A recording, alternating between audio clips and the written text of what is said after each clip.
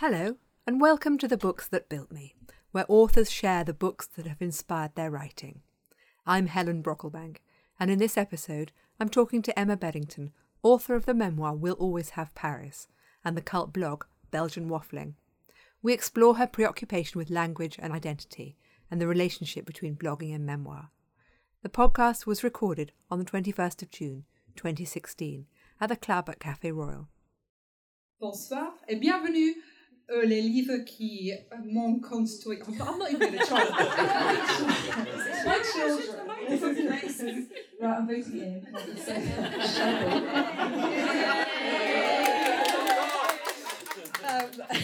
Actually, it's quite appropriate to have. I thought so. I thought this evening now, and my children who go to French school for reasons that shall be completely less and less of time made me rehearse that. What I normally say at the beginning. Welcome to The Books That Built Me. I'm Helen Brocklebank, and for those of you who don't know me, I'm the host of The Books That Built Me. They made me rehearse it in French, and I'm really glad to have given it up as a bad job, because I just, So, having tried and failed to be French, you see what I did there as well. I was going to ask you what you wanted to be when you grew up. I wanted to be a librarian, which... Seriously, do you really want to be a librarian? Let's not talk about that one. Well, in fact, let's just not go there. But Emma Beddington, our guest this evening, the author of the brilliant, moving, unbelievably funny memoir, We'll Always Have Paris, wanted to be French when she got back. And her memoir is testimony to the fact that you really should be careful what you wish for.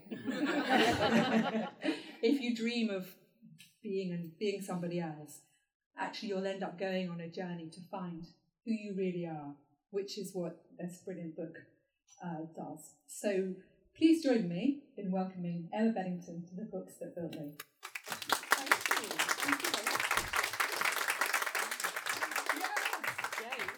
All the way from the centre of the European Union, Brussels. All the way. To be with us tonight. All the way from... Remain. I can't say sunny Brussels because it really wasn't. So thank you for coming. I'll confess an interest, which we'll talk about in a minute, because Emma and I first met through Emma's fantastic blog, Belgian Waffling, which you haven't read. If you haven't read it, you must read it. I think about 8 years ago. It's a long time. And the minute you said you were writing in this book, I said, right, I'm booking you for The Books That Built Me. And so it came to pass. So before we talk about the books that have built you, can you tell us a little bit, please, about We'll Always Have Paris? The irony of that title. I'm from North Yorkshire, and there's nowhere that's quite as distant, I think, from Parisian chic than York. York has historical reenactors and old men's real ale pubs, and it has crappy indie bands. And Paris, as I dreamt of it as a teenager, had everything. It had Jean-Paul Sartre and Simone de Beauvoir sitting outside the Deux Magots, and it had Serge Gainsbourg, and it had sex and beautiful food and amazing cakes, and it had everything that I dreamt of. And York just had the Fat Rascal, which is like a big, slightly sort of misshapen scone. So as a teenager in York, I was bored witless most of the time, and in our school library we had French Elle magazine, and I became completely addicted to reading French Elle magazine, which was a weekly, cover to cover. And I would go there and I would just sort of, most of it I didn't understand, but I could tell that it was deeply desirable. And I would go down to Brown's department store in York and check for all the makeup they had in the magazine, and they'd be like, no, we don't have that. So I had sort of built up this image of France, and Paris particularly, as being this just amazing place of sort of culture and sex and beauty and everything that you didn't get in North Yorkshire. And I sort of dedicated the next 10, 15 years of my life to becoming French, or trying to, which was obviously just a terrible, terrible failure, because you can't actually become French, it turns out. But I studied French literature, and I went to work in France and found a sort of long-suffering French boyfriend. And eventually, after sort of a while, 2 children, 10 years or something, 8 years maybe, we finally got the opportunity to move to Paris. And so this was going to be the culmination of all my dreams. We were going to live in Paris and it was going to be amazing. And the combination of circumstance, place, and me being who I am, it didn't quite work out like that. And kind of the bulk of the story is about what happens when you finally get to live your dreams and it doesn't quite work out the way you think it's going to. And where do you go from there? Well, you don't become a librarian, let's put it that way. No. But we do, but we can still pretend to be French because we are wearing... We have gone for our... Yeah. As worn on the streets of Paris. No. Also, generally better to check that the bra you're wearing actually works under your t-shirt before you wear it for the first time. But, live and learn. Another French chic fail here. A friend, that would never happen to a French person. Never. Never. They wouldn't be wearing a flesh-coloured bra in the first place. No. So we can admit to great French failure. And on to your first book. Let's proceed. So tell us what you've chosen for your first book. So my first book is P.G. Wodehouse, The Code of the Worcesters. And one of the reasons I chose this book was back in 2008, when the internet was new and fresh and Twitter had just been invented and everything was wonderful. Helen and I started emailing each other. And one of our very first email exchanges was Helen quoting me a large swathe of The Code of the Worcesters. And there's something about P.G. Wodehouse and other books, but this is like a sort of secret language of people who really, really love it. It is a special club. There's a special P.G. Wodehouse. In fact, there's not a special P.G. Wodehouse handshake, but there is a P.G. Wodehouse klaxon. Because Bollinger, who very kindly made us less thirsty. Thanks, Bollinger. As Madame Bollinger says, I drink it when I'm happy, I drink it when I'm sad, I drink it. Anyway, they have a prize, the world's only prize for comic fiction. Yep. It's the Bollinger Wodehouse Prize in honour of P.G. Wodehouse. And if you win that, as Hannah Rothschild and Paul Murray did this year, you get to name your very own pig. Which is amazing. Which is quite amazing. Although I wonder if you just go and sit. So in honour of you choosing this, because he is the funniest author, I bought you a pig. No, is this my pig? And you can name it. And okay, I'll have a think during the course of the live evening one, you and can we can work it out. So, and you've got a glass of Bollinger, and you will also get an Thank you Everyman so copy of The Code of the Worcesters. So I won't let my dog chew them, which is what happens to most things in our house that are soft.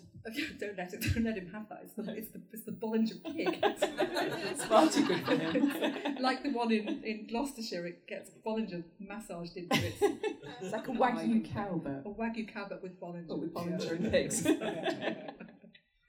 But anyway, so we shouldn't digress onto that. Let's talk about Wodehouse. The Code of the Worcesters is always funny. It could have been The Code of the Worcesters. Frankly, it could have been 10 of them, but that was the one that you and I had bonded over. Because one of the things about them is they are super, super formulaic, and there are 10 things that are going to happen in a Jeeves and Worcester novel. There will be some kind of terrible incident where somebody's taking a fly out of somebody's eye and is thought to be embracing them, and the policeman's helmet will probably be involved, and there'll be terrible incident of drunkenness. Anatole, the French chef, will be mentioned, and the threat of his withdrawal, and aunts will be involved. I say aunts because I'm northern, but Jeeves will disapprove of Worcester's trousers. And Jeeves will have some kind of sort of agenda which will be sort of rebuffed repeatedly, and then at the end, Bertie will finally sort of submit to whatever it is he wants. And it's a cruise in this one, I think. So who's read The Code of the Worcesters? Or who's read Jeeves and Worcester? Who loves Woodhouse? Because one of the things that it is complete comfort. How old were you when you had your first Woodhouse moment? 11 or 12, I think. There wasn't much to do in North Yorkshire. Sorry, North Yorkshire. But I spent a lot of really long, rainy holidays in the Yorkshire countryside, and usually there would be a stack of these, because one of the other things is that both my parents and both my step-parents really, really love it. So it was a thing that was sort of a common language as well. So there would always be a stack of these sort of orange P.G. Woodehouses, and if there was nothing else I could do in the reception on Radio 1 wasn't working, which is often the case, I would sort of sulkily pick up a book, and it was often these. So. Because I wanted to talk to you about your one of the things that you said about writing your book is that I always want things to be funny even when they're really sad, and there is a lot that's very sad in the book. I mean, it's painful when you wish for something and it doesn't work out. How Absolutely, much it is. yes. So, tell me about writing funny. Has that always come easy? Oh, I don't know. I mean, I don't know any other way to do it. So whether it comes easily. Well, writing generally, that's really hard. People who do that, they're good at that. But Woodhouse, I don't think necessarily found it very easy either. Actually, it comes across as that sort of swan effect that it appears utterly effortless and beautiful and sort of, tossed off lightly. And actually, you work really hard on them. And I sort of really respect that. As it's a craft to make something sort of consistently funny and to appear light. And that's a real gift, I think. It is. I mean, they are quite formulaic, I suppose, in plot, but the writing is amazing. Is completely amazing. The beginning of the Code of the Woosters is a depiction of a hangover that if you've never had anything to drink, you read that and you go, I get what that is. I get it. So, and that it takes, as you say, it's the swan effect about swimming beneath the water. So your second book is Simone de Beauvoir's Memoirs of a Dutiful Daughter. Who has read any of the Beauvoir? Oh, look! But has anyone read this one? Who's read this Memoirs one? Of a Dutiful same copy. Yeah, it's a good one. Yeah, it's lovely. It's a beautiful cover, isn't it? With that Matisse on the front. For people who haven't read it or people like a refresher, can you tell us a little bit about what Memoirs of a Dutiful Daughter is? Yeah. So it's the first volume of Simone de Beauvoir's memoirs, of which there are, I think, 4, maybe even 5 volumes. And actually, I read volume 2 more recently, and that's an absolute cracker. It was not something that was part of my sort of writing whatever, but it's an amazing book, and I would definitely recommend that one because that's sort of the war and Sartre and all the sort of Paris in the war and shortages, and it's amazing. But this is a story of her sort of from her infancy to about her sort of early 20s, when she first meets Sartre, in fact. And she comes from this sort of really, it's a really sort of, she was born in 1909, I think, and it's sort of this classic picture of the sort of uptight, bourgeois, Catholic, Parisian family. There were these beautiful white dresses and everything is very, very sort of perfect. And so in the course of her infancy through to 20, kind of the world sort of falls apart in some ways, because it's the First World War, basically, and her father loses all his money, and she just lives a life that would have been completely inconceivable to her parents' generation.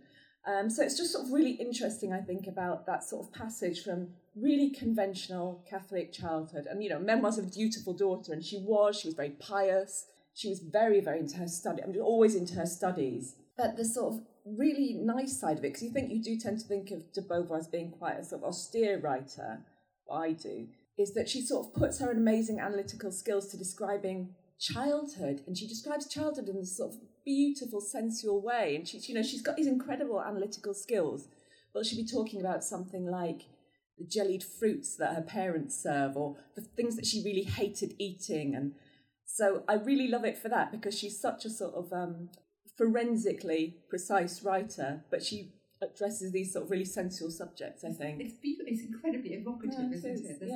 There's she gets given a doll which has got a whole trunk full of clothes. I mean, there's little details that sumptuous childhood, that bourgeois childhood she has is beautiful. Yeah. So how did you come across it? Why is it one of your building blocks? I think it's probably the first French book I read after Barbar. Barbar's great. What about Astrid? Barbar's was not allowed in my house. My stepfather. My stepfather has quite strong opinions on Is that because it's a colonialist? Yes, he refused. I was allowed to read Barbar, but he's my stepfather. So when my half-sister's sister was growing up, she wasn't allowed to read Barbar because Barbar was a sort of, colonialist or something. Yeah. Anyway, my mum gave me this, I think, and I would have been in my mid-teens, and it was quite hard to get into. It's not the easiest book you'll ever read, because she is quite a sort of, style-wise, she can seem quite austere. And in English or in French? In English. I wasn't that precocious. But it's quite interesting because she talks about things like, her sort of first sexual feelings and, all these kind of things, which as a teenager, I don't know, it was quite interesting to read about somebody back in the olden days talking about, who could be interesting. Playing on the, it was very interesting. And she gets flashed out in Catholic bookshops. So would she have got flashed out in a Protestant bookshop? Maybe I'm just even projecting. I'm not sure it was necessarily Catholic, but it was not a really big bookshop. But just sort of, she's sort of describing it, and again, this sort of forensic detail about this man flashing her. I like the way she's sort of, all these subjects are of equal interest and value, and I'm going to describe them. Do you know how far did that set the scene for your view of what being French meant? I mean, it's an interesting combination, French Elle and Memoirs of a Dutiful Daughter at the same kind of time. Well, I think that sort of really, that intellectualism is very, very sort of classic, an idea of what people have of Frenchness, and it's very much there, her academics are super important, and it's all sort of, that's all in it. And the other thing that's really big in this book is Paris. Paris is like a character in the book. It's a sort of, her entire childhood plays out in places that for us are sort of, amazing tourist destinations. She has tantrums on the Boulevard Raspail, and, Le Luxembourg. She talks about Le Luxembourg all the time. It doesn't even get called like Les Jardins de Luxembourg. It's so sort of familiar. It's part of her everyday life. It's like Le Luxembourg, and everything happens there. So it's sort of the scene where her childhood plays out. So I think it got me very excited already about Paris. I mean, it's interesting. Paris particularly is mythologized, isn't it? We talk about France generally, but it's always through a filter of what Paris means to us, I think. Well, that's the sexy side, isn't it? Yeah. A bit sexier than, flaneuring down the Rue de Rivoli. Yeah, especially for an adolescent. I think especially in your adolescence, it's just like, oh, yeah. This is where I need to be. It's got all the ooh la la. Yeah. But it's a lovely story about growing up, I think. And she gets on really badly with her father. Like, they get on really, really well when she's little, and he's very into her studies, and he sort of pushes her to study. And then when she becomes this sort of blue stocking that he's created, he really doesn't like it. And there's a sort of a whole theme about, because he's lost all his money, they're going to have to work, and it's actually quite shameful, and he's very uncomfortable about it. But it's what she wants, and she's a real intellectual, and she wants to be out there working and studying, but he's really conflicted about it. So just sort of the kind of family relationships that you can recognise and that are described in that sort of really beady detail that she has. Yeah, exactly. We should move on from the Paris-centred intellectual gorgeous. I went to Paris for the first time. I don't know how old I was, but I made a point of going to sit in Simone de Beauvoir's chair in the Did you? How old were you? you, Helen? You weren't like 10, were you? I'm just imagining you as this sort of 10-year-old. Yeah. How old were you when you first went to Paris? Well, I don't know when I first went to Paris, but I know, and it was quite an oddity, because my parents haven't been together since I was tiny, but the two of them took me together when I was about 12, and it was like a sort of, well, we both want to take you for your first trip to Paris, and it was really lovely. Rite of passage. Yeah, and it was really, they got on well. They've always got on well, so it wasn't, a sort of massive sacrifice on either of their parts, or like a conflict, no, I want to do it. But it was really, really nice that they both thought this was a real rite of passage, and your first trip to Paris should be a big thing. And we stayed on the Ile Saint-Louis, and there was like a naked man in the opposite building, and I was a bit repelled and attracted by it at the same time, and they forced me to go out and buy croissant, and I was just humiliated by the whole business. Yes, and when you spoke French, did they understand you in the boulangerie? I probably didn't. I probably pointed. I was 13 or something. Just like, Bill Bryson does that thing about it's when he asks for something in a French boulangerie and they look at him like he's asked for a dead badger. We've all been there, I think. We've all had the dead badger face. Huh? I asked for a baguette de jambon and then never spoke French after that for 5 years. I've got us off the track, haven't I? Where are we? We're going to talk about your third book. Okay. Which is I converted you, I think. It's a railway ride from Paris. So Paris is not. Well, it's between. No, it is. Well, it's got Paris. It's between. Paris, it's the road. It's the route between Paris and Normandy. It's that very specific track. So yeah. So it's La Bête Humaine. Who's read any Zola? A lot of people. This is good. We've got a very, very switched on Aren't they? group of lovely Intellectual people, side. intellectual. For those of you who haven't read it, forget Paula Hawkins. If you want railway-based Intrigue, murder, sex. adultery, sex, child abuse, it's all more in there. murders. That's the one. It's like, I was thinking this is going to be a bit like reading Proust, but it was. So railway-based griplet. Railway-based griplet. It is an absolute page turner. I mean, it's a 19th century novel, a late 19th century novel. It looks pretty off-putting, tiny print, the whole thing. But it is a genuine page turner. It's a proper intrigue, and as you say, it's got everything. It's got murder and sex, and it's brilliant. I studied history, and I studied French history because, as far as I could select, I would always choose something French because So I basically hated most of my university career, but the French stuff I loved, and the thing I loved most was this sort of 19th century stuff. And the amazing thing about Zola, basically had the work ethic of, I don't know what, he's a real Stakhanovite. He'd written a novel about every theme you ever had to write about, basically. Everything. Because he was a real sort of interested in the issues of the day, so he'd write about Impressionism, about anti-clericalism. He wrote about alcohol, the perils of alcohol. He wrote about the Franco-Prussian War. So everything that was important in that period, Zola basically wrote a book about it. It was like he had a tick list of, I need to do this thing. And in fact, he did basically have a tick list because he had a real sort of idea about what he wanted to write about when. And so this one is about the arrival of the steam age and railways and how that's affected society on one level. And then on the other level, because he's really interested in a sort of evolution, I guess, and sort of the way that sort of natural selection isn't the right word, but the way that people sort of evolve over time and whether you're sort of a victim of your hereditary traits. So that was kind of the other thing that you always explored. So this is about some guy who's basically really murdery, really, really murdery. And it's about whether he can control his murdery impulses. Spoiler alert. Can't control his murdery impulses. But it's sort of an amazing relationship between man and steam engine. Like, in Zola, it would be fair to say he's not the greatest person with character in the world. His characters tend to be more archetypes than actual people. But the train has real personality. She's definitely a she as well, isn't it? Yeah. So it's all about this relationship between man and machine, and sort of clearly a big theme of the age and a real sort of concern of the age. And this super murdery guy, Jacques Lantier, who can't control his hereditary murdery impulses. Although he tries. Like him. You do kind of like him. You do like him, yeah. Also, it's interesting because I hadn't realised how much.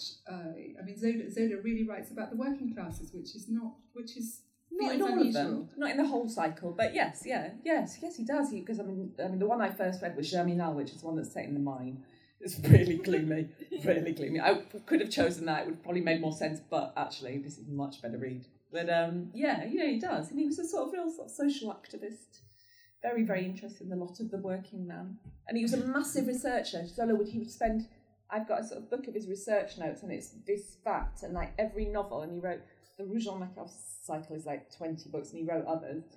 Every book has sort of this much notes, and he was a real sort of tireless researcher, and really interested in sort of life in his age, I think. And how do you reckon? My experience of you is one of the things that impressed me enormously as when you were a blogger. I mean, I'd be there sweating over some minor thing about some fashion, something I've been to, and in the time that I had not written anything, you'd have got out 3 amazing posts in which you could make house dust sound like the most exciting, beautiful, funny thing on the planet. I'd have to, because really house dust is basically all I said. But I don't know.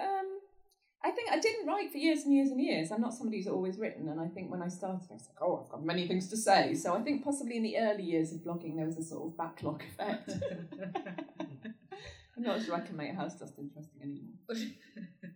But don't try, because you've got better things to do now. Not necessary. And so what was your process when you're writing a book? I mean, I was just really listening to Louis de Bernier, who's talking about it always being like a big mountain climb, and you have to just not look up and put one foot in front of the other. What's the big change in initial spurt of enthusiasm, then about 2 series of Grey's Anatomy, some sort of really, really gloomy walks, going like, why did I start? Why did I think this was a good idea? Dragging the dog around the streets of Brussels. Why did I do this? And then occasional sort of smaller bursts of enthusiasm thereafter. I'd say, yeah, there's sort of and afternoons where you're like, yeah, this is working all right, this works, and then whole weeks where it's just Grey's Anatomy. Grey's Anatomy, one episode after another. So I've done 200 words. I can watch another one. Coaxing myself through it. Yeah. So you're not like the stuff like Discipline of Zola was not your lodestone. No, and also I managed to choose a book which required basically no research other than trying to remember what happened. Which helped, I think. That's a cunning writing plan. The other thing I would say about Zola is that this book is that it's between the 2 poles in France that have been really, really important to me, one of which is Normandy, which is where the train starts out, and the part of Paris where we lived. I mean, really precisely the part of Paris where we lived. Like, there was streets. I realised when I was living there, that it was all in there. That I was walking over the railway bridge. My son was obsessed with trains for about the whole time we lived there, and we would just sit and watch the trains. And those are the trains he's describing. Yeah. It's that precise line. So it sort of has I'm really attached to it for that reason too. Because your first, not your first trip to any French territory, because that was Morocco, wasn't it? But your first prolonged sojourn was in Normandy. Yeah, that's right. Yeah. Which is quite a long way from the glamour of Paris. It is. I mean, it's got a good rail links. A good, excellent rail links. But also, Flaubert, Maupassant, they've all, hung out in Normandy. Had a cup of tea with Zola, not tea, had a cup of coffee with Zola. Had a cup of absinthe with Zola, maybe. I don't know. Disgusting. Murder-based railway. So I love it for that reason as well. So I just this obsession with all things French and the kind of your own education sentimentale. Is it? You didn't only read French literature in Woodhouse? No. What were you? As growing up. I quite like a lot of murder. I would always read murder of any variety and still do. So it's got both, isn't it, French and that is true, yeah. See why I like it. Was there looking back, I think it's hard to do at the time, but was there a book that you thought, I really would like to do that? Well, slightly more recently, our next one, definitely. I mean, that's the lodestone. That's everything I'd ever want to do. See how cute that one up there. That's nice, classy. Yeah. Okay, so we're going to talk about Me Talk Pretty One Day, David Sedaris. Who has read any David Sedaris? Everyone. Yes, as they should. Yeah. I feel like I've put out a reading list before we started. Okay. Everybody bought their ticket, but I didn't, honestly. I hadn't actually. I'm going to confess I hadn't read any. So tell us. You really? This is my favourite. I mean, this is the one that really sort of. I mean, when I read this, it was just sort of. My jaw dropped at how lovely it was. And I don't even know how I discovered it. It was probably reviewed or something. But my God, it's American brilliant. Humorist, isn't an American humorist? Yes, yeah, an essayist. Yeah. But there's something about the way he's got a real sort of managing to be that dark and that funny. Is everything I aspire to. That's your sweet spot, isn't it? For me, reading, it's absolutely my sweet spot. I just love it. I love it. And taking your family and mocking them cruelly, which I don't do too much, but would like to. I'd love to have the guts to do it. But just that sort of, he's just wonderful. I think we're going to have to read some bits of it because, Well, can I... Yes, do. Can I start this over? Well, the thing about this book, part of the reason I love it so much, is certainly the second half of this book, is that he moves to Normandy with his boyfriend. Basically, his boyfriend tells him he's got a house in Normandy, and David Sedaris decides that this is what he's going to have this man, whatever happens, because he's got a lovely house in Normandy, and he sort of doesn't hear anything about it being a wreck or anything. He's just like, this is what I want. You will be mine. You will be mine. He's got very severe criteria for who he'll go out with. He's incredibly strict. Yes, he has a very, very strict set of criteria. Until this man goes, I've got a house in Normandy, and then it's blah blah blah blah blah Normandy, blah blah blah blah blah. And there's this thing about this he's like, I'm like a soap opera villain. He will be mine. I will be mine, and this is how he sort of his destiny. Because that in that first story when she said to see you again yesterday, I wondered if Hugh moved to New York at the bottom might be the. Oh, was that what I was just in fact telling you? I was just saying, yes, spoiler. Hugh had moved to New York after spending 6 years in France. I asked a few questions, rightly sensing that he probably wouldn't offer anything unless provoked. There was, he said, a house in Normandy. This was most likely followed by a qualifier, something pivotal like, but it's a dump. He probably described it in detail, but by that point I was only half listening. Instead, I'd begun to imagine my life in a foreign country, some faraway land where if things went wrong, I could always blame somebody else, saying that I never wanted to live there in the first place. Life might be difficult for a year or two, but I would tough it out because living in a foreign country is one of those things that everyone should try at least once. My understanding was that it completed a person sanding down the rough provincial edges and transforming you into a citizen of the world. I didn't see this as a romantic idea. It had nothing to do with France itself, with wearing hats or writing tortured letters from a sidewalk cafe. I didn't care where Hemingway drank or Alice B. Toklas had her moustache trimmed. What I found appealing in life abroad was the inevitable sense of helplessness it would inspire. Equally exciting would be the work involved in overcoming that helplessness. There would be a goal involved, and I liked having goals. So he goes to Normandy, and he snares Hugh and goes to Normandy, and then he attempts to learn French, and quite a lot of the second part of the book is concerned with that process of trying to learn French. And I've never seen anyone describe the process of trying to learn a foreign language with such precision and just so funny. And he has this horrible French teacher who's horrible to their whole class. And before that, there's this whole patch where he just learns random words because that's all he can do. And he says, on the following trip, I sanded the floors and began the practice of learning 10 new words a day. Exorcism, facial swelling, death penalty. I found my words in the dictionary, tied them onto index cards and committed them to memory while on my daily walks to the neighbouring village. Slaughterhouse, sea monster, witch doctor. And then he goes on to, the next summer we went to France for 6 weeks and I added another 420 words, most of which I found in the popular gossip magazine Voici. Man-eater, I'd say. Gold digger, roustabout, louse. Who are you talking about, the neighbours would ask. What social climber? Where? It's just really, really funny. And he likes buying disgusting things, sort of, two-headed calf skeletons in Paris. So a lot of what his motivation for learning French is to be able to buy more sort of hideous medical curiosities, yes, which I think is very good. I'm in the process of learning Dutch at the moment, so the whole bit about language classes just yet again strikes chords. His kind of reverse translation of what he writes in English what he's been trying to say in French. Yeah, and And this sort of classic passage is the passage where they try and describe Easter to a Moroccan classmate, and they say, something like the little boy of God. Remember? And he dies on 2 pieces of lumber or something like that. This is a party for the little boy of God, isn't it?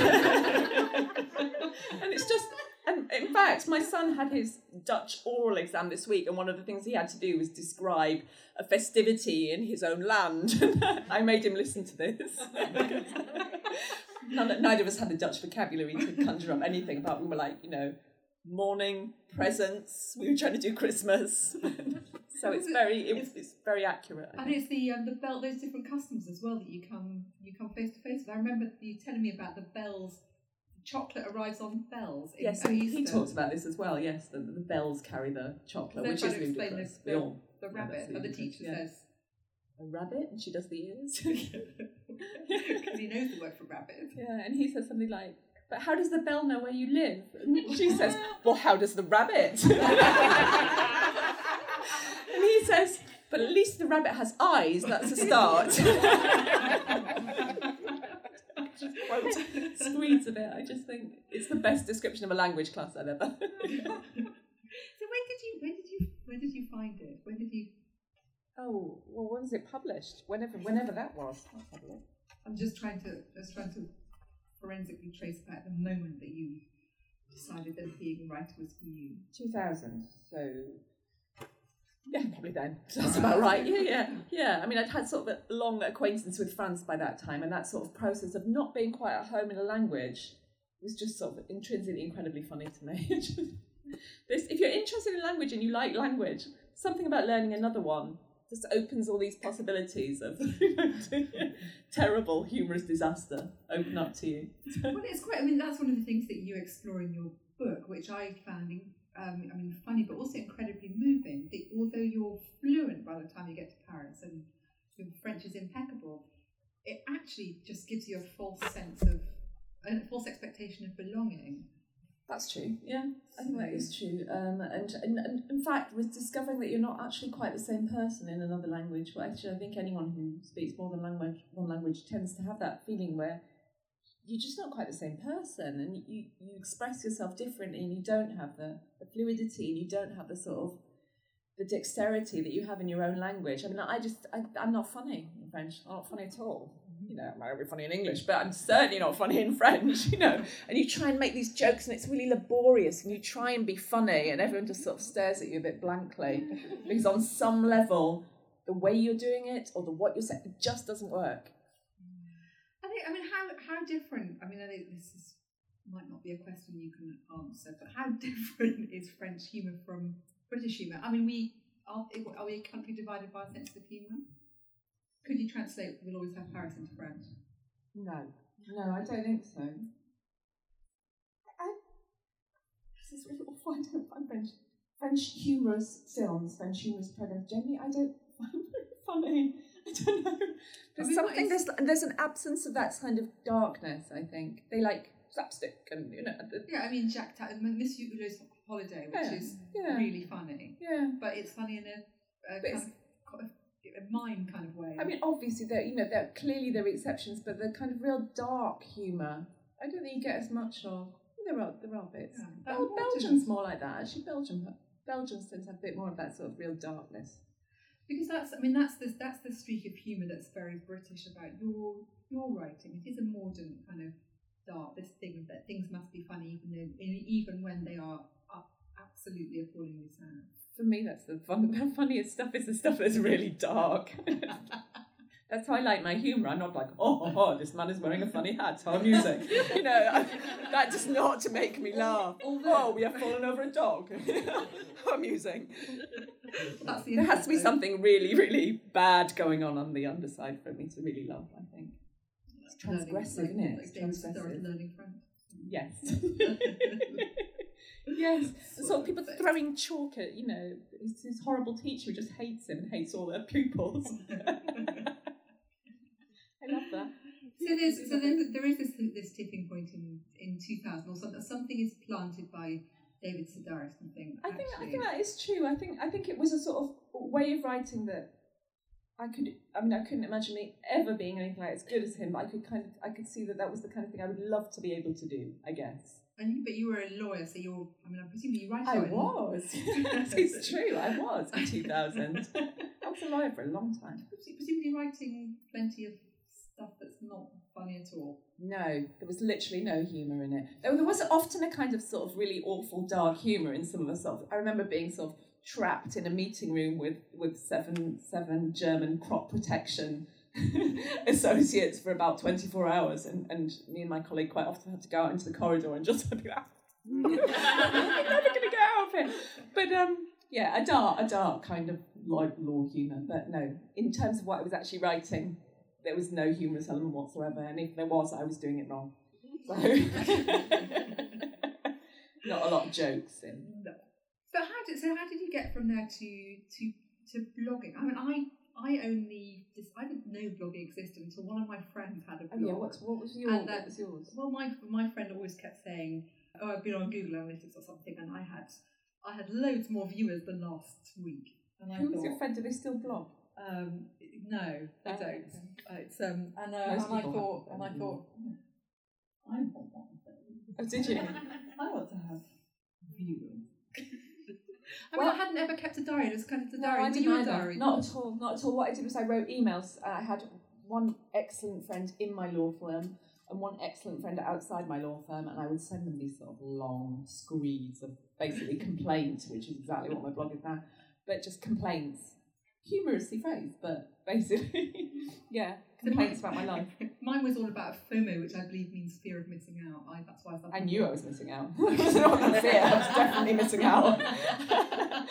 I've been sort of in a data room of 7,000 documents for about 3 years. I was definitely missing out. Yeah. But I like the fact that you were complete in the blogosphere. So we're going back, it's nearly 10 years now. No, not that much. 8 years. 8 years. You were anonymous. Yeah. Okay. That was necessary from a professional perspective. If they could hear you scream, they didn't know who was screaming. No, that's right. Yeah. What was the process for you of blogging anonymously? What was Very freeing. Very freeing. Very Well, I mean, I think in the job I did, I couldn't have written a blog of the kind I did. I just wrote. I mean, I found it quite amusing. This was when we'd moved to Brussels, I should say. So living in Brussels, I was working in this really weird multilingual environment, and there's something about sort of multilingual environments that's quite funny, I think, because everyone speaks this sort of odd bastard English that they've made up.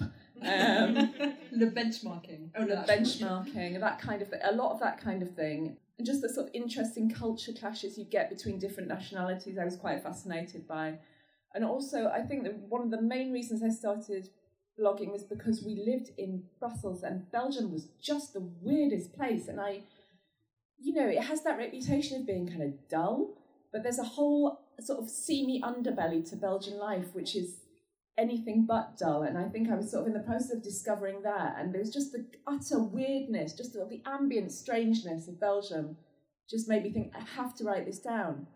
It's kind of French but not French. Yeah, there's a man round the corner and he's decorated his bench he pulls his bench out every day and he's decorated it with fencing foils, and he's got a wing mirror attached to it, and I sort of caught him one day and he was sort of spraying I assume a waterproofing spray onto the inside of his umbrella, and he's this kind of thing. There's a woman who wears like a Napoleonic 3-cornered hat in our street.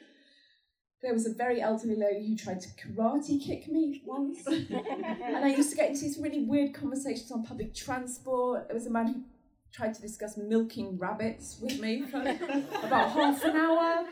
And I was just thinking, well, this is just so peculiar. It needs to be written down. And so that a lot of it was that. I think just sort of I was in this environment that seemed incredibly fertile because it was so odd. Well, that's one of the things that Patrick McGuinness brings out so brilliantly. In his memoir, which is mostly about Belgium. Does anybody know Patrick McGuinness? So he's half Belgian, and which is really interesting for me because obviously I'm reading these children who are half something, and everyone in Belgium. Foreign. Yeah, half EU. That's half European. Come on, we're all part of this. He said something. Yeah, I looked this up today. He says actually in the book, he says all Belgians are only half Belgian. Which is kind of true because everyone's half something in Belgium. It's this real sort of hybrid country. Partly, for God's sake, it's half Flemish, half Walloon. It's a really odd place in terms of identity and language, which are things that really, really interest me. So this is his book. So his father was Irish but lived in Newcastle. So he's basically half English, I guess, now lives in Wales, and half Belgian. And the part of Belgium he's from, again, it sort of feeds into this real weirdness of Belgium because it's the deep, deep heart of the Ardennes in the south, and Bouillon, which is this sort of medieval town. And we've been there. It is an odd place. It's got this incredible medieval castle. It was a sort of crusaders' castle.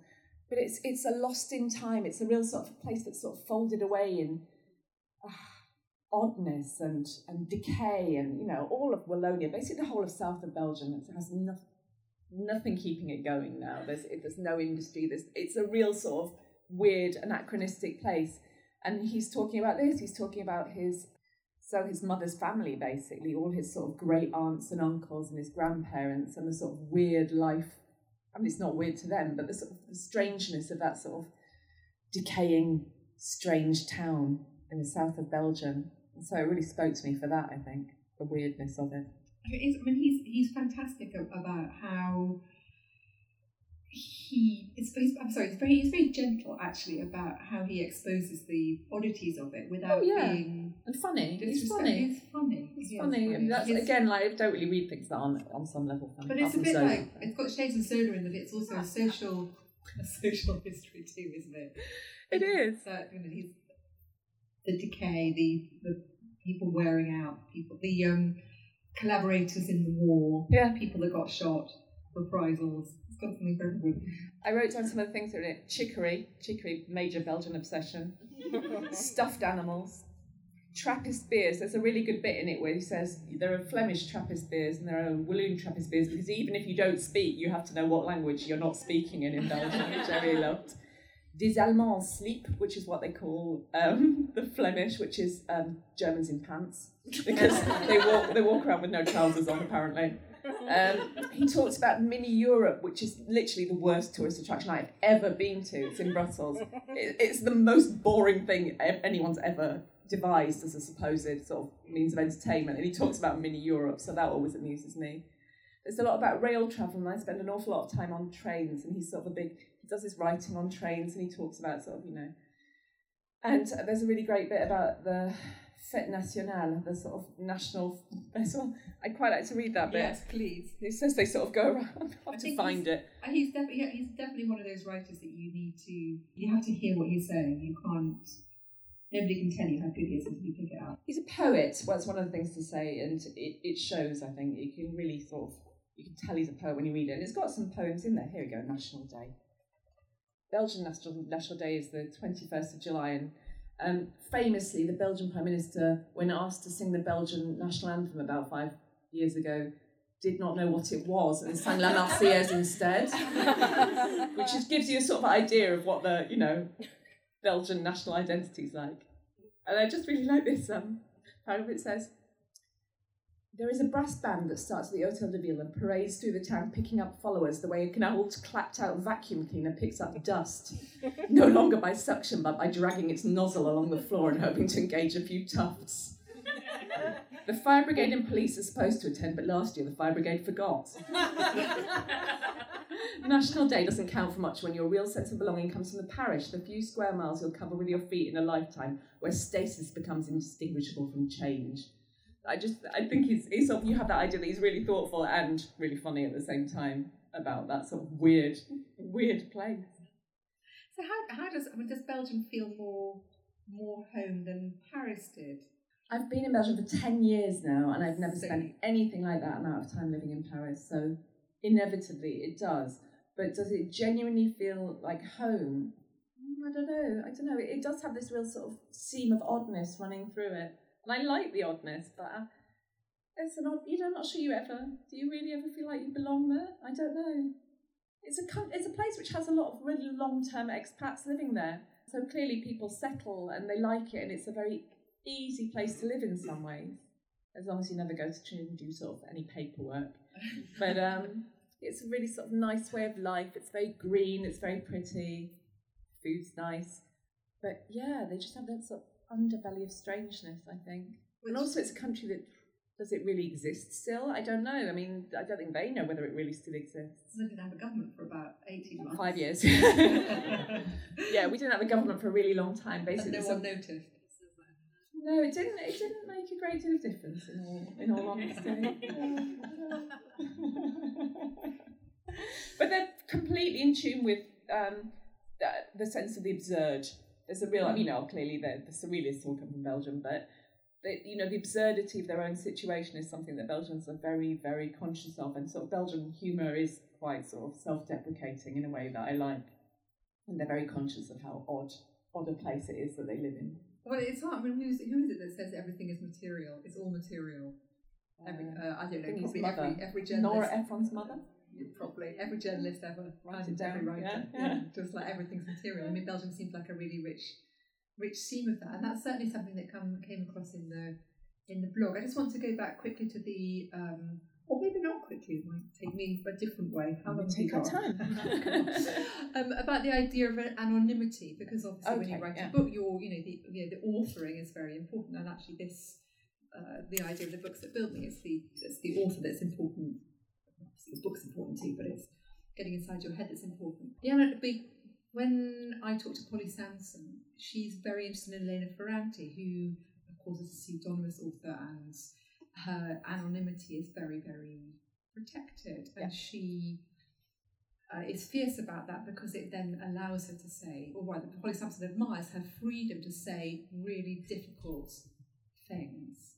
And I wondered, having been anonymous, to say the things that are in your head that are not, that you wouldn't say if people knew who you were.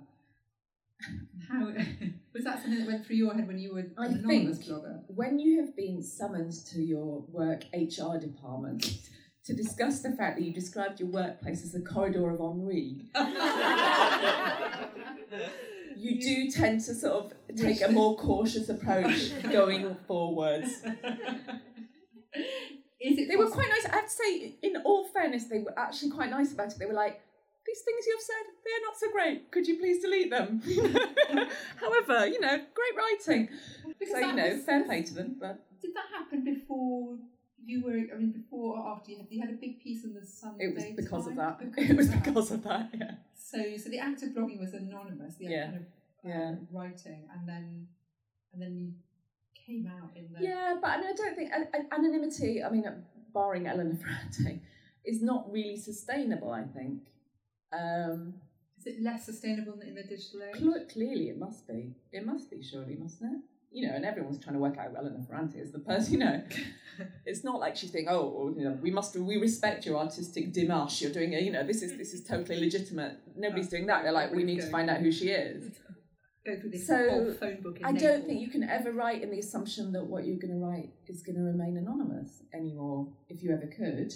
So you've got to write what you're willing to put your face to. And I think I write quite honestly.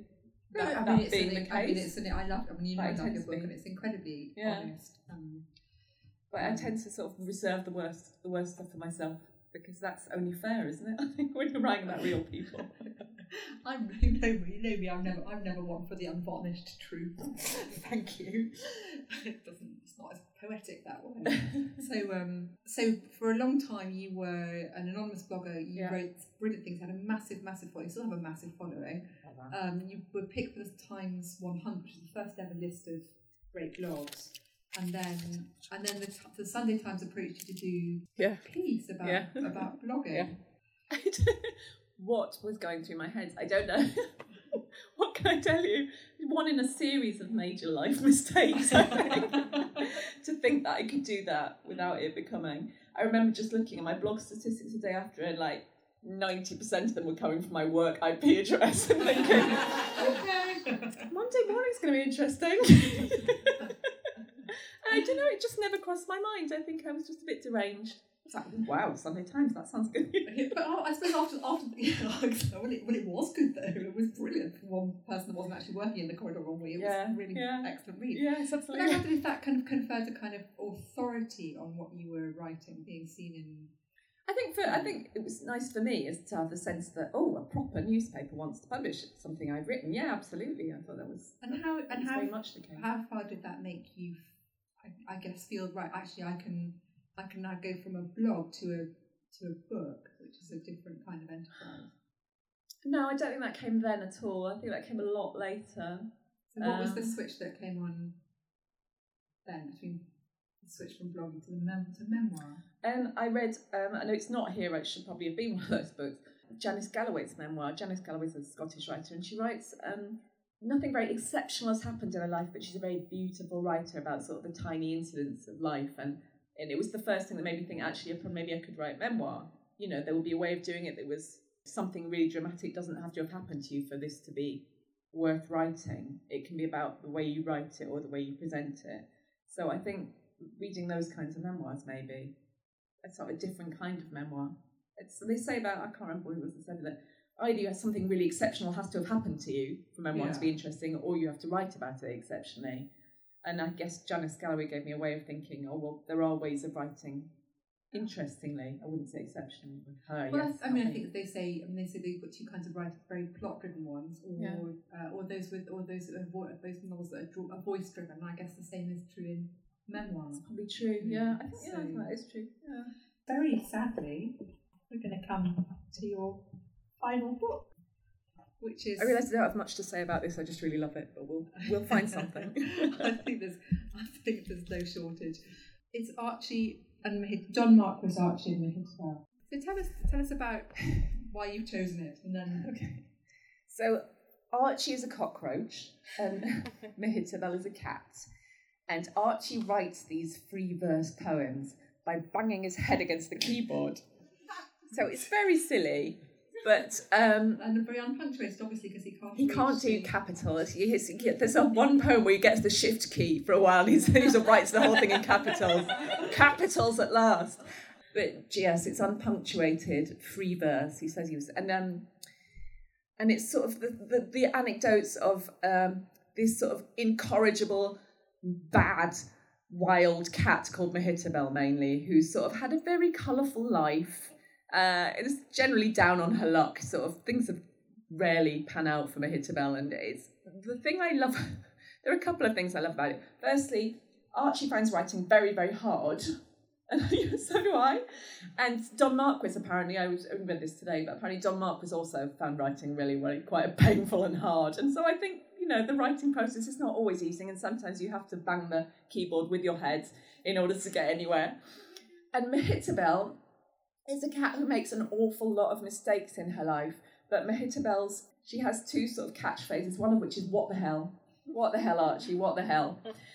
Which I love. She does this sort of attitude that's really marvellous. And the other one is "Toujours gay, toujours gay," and she says that all the time because you've got to stay happy even if you've messed it up and you're living in a gutter and you've drowned your third set of kittens and you've drunk a lot of beer and things are all going horribly wrong. But she's toujours gay, and I mean it's in my book because that's like the sort of quote at the front of it, because I just think it's a really lovely life philosophy. She's just utterly incorrigible. Terrible things happen. She lies constantly. You can sort of tell. You're sort of reading between the lines. There's an awful lot of lying. She said, "Oh yes, I'm an Abyssinian," and then Archie says, "Oh, you don't look like." And she's like, "Well, something like that, part Persian." Yeah, she's so full of tall tales. She's full of. She's somebody who likes to gild the lily. Oh, completely. Yeah. And that sort of idea that you have a sort of a persona that you inhabit, I think it's really lovely. I'm not like that at all, but I love the idea of it. This is really random, but I was wondering, he wrote the first one in 1916. Yeah, that's right. Another famous insect-based book, Kafka's Metamorphoses, was published in 1915, and I was trying to think you can open a thesis there on like insect lit. He's a lot funnier. He's a lot funnier than Kafka because Archie has been a free poet in a previous life. Yes, and Mehitabel thinks she's Cleopatra, and she's reincarnation of Cleopatra, of course. And he's contemporary of Fitzgerald and all those kind of glorious New York people. Did you say you wanted to read one of them, or are you? I'll read a little bit. There's this one that I really like. The toujours gay and the what the hell are all good, but I also like The Lesson of the Moth, because Archie kind of deals with what he finds around him, which is basically rats, spiders, mice. So there's this thing about the moth which I quite like, and it's called The Lesson of the Moth. I was talking to a moth the other evening. He was trying to break into an electric light bulb and fry himself on the wires. "Why do you fellows pull this stunt?" I asked him. "Because it isn't a conventional thing for moths.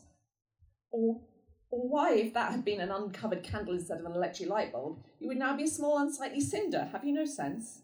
"Plenty of it," he answered, "but at times we get bored of using it. We get bored with the routine and crave beauty and excitement. Fire is beautiful, and we know that if we get too close it will kill us. But what does that matter? It is better to be happy for a moment and to be burned up with beauty than to live a long time and be bored all the while. So we wad all our life up into one little roll, and then we shoot the roll. That is what life is for. It is better to be a part of beauty for one instant and then cease to exist than to exist forever, and never to be a part of beauty. Our attitude towards life is come easy, go easy. We are like human beings used to be before they became too civilised to enjoy themselves. And before I could argue him out of his philosophy, he went and immolated himself on a patent cigar lighter. I do not agree with him myself. I would rather have half the happiness and twice the longevity. But at the same time, I wish that there was something I wanted as badly as he wanted to fry himself. I don't particularly, subscribe to that philosophy either, but I just think he sort of there are some quite big themes in there, but he presented them in this very sort of funny way. Funny way. Yeah. I think we can say the same about We'll Always Have Paris. We probably have run out of time, but I just want to say, so you just say, what I was particularly struck when you said your preoccupations are about identity and language, and I think one of the things that comes out of this beautiful book is how much language means to you, and your prose is really, really extraordinary and evocative and moving and very, very funny in that dark, mordant way that you've described. Thank you, Helen. But it's also nice. About you can have nothing. We've recorded it. It's fine. Oh, that's fine. I can listen to it Right. repeatedly. When I'm on my keyboard bashing days. Yeah. But it's also about identity and like when you're a cockroach or a cat or you've got a half Belgian or you're writing in railway-based thrillers. You're going, well, you're doing good, keep going. You've got to eventually come back to finding who you are, and finding who you are. I think the thing that comes out for me about the book is discovering the writer in you, and I'm very, very glad that you did discover the writer in you. Please.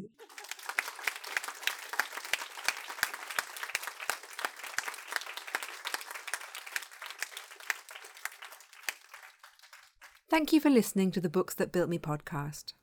Thank you to Champagne Bollinger, Tatler, the Club at Café Royal, Estee Lauder Companies, and to Prestat Chocolate for their continued support.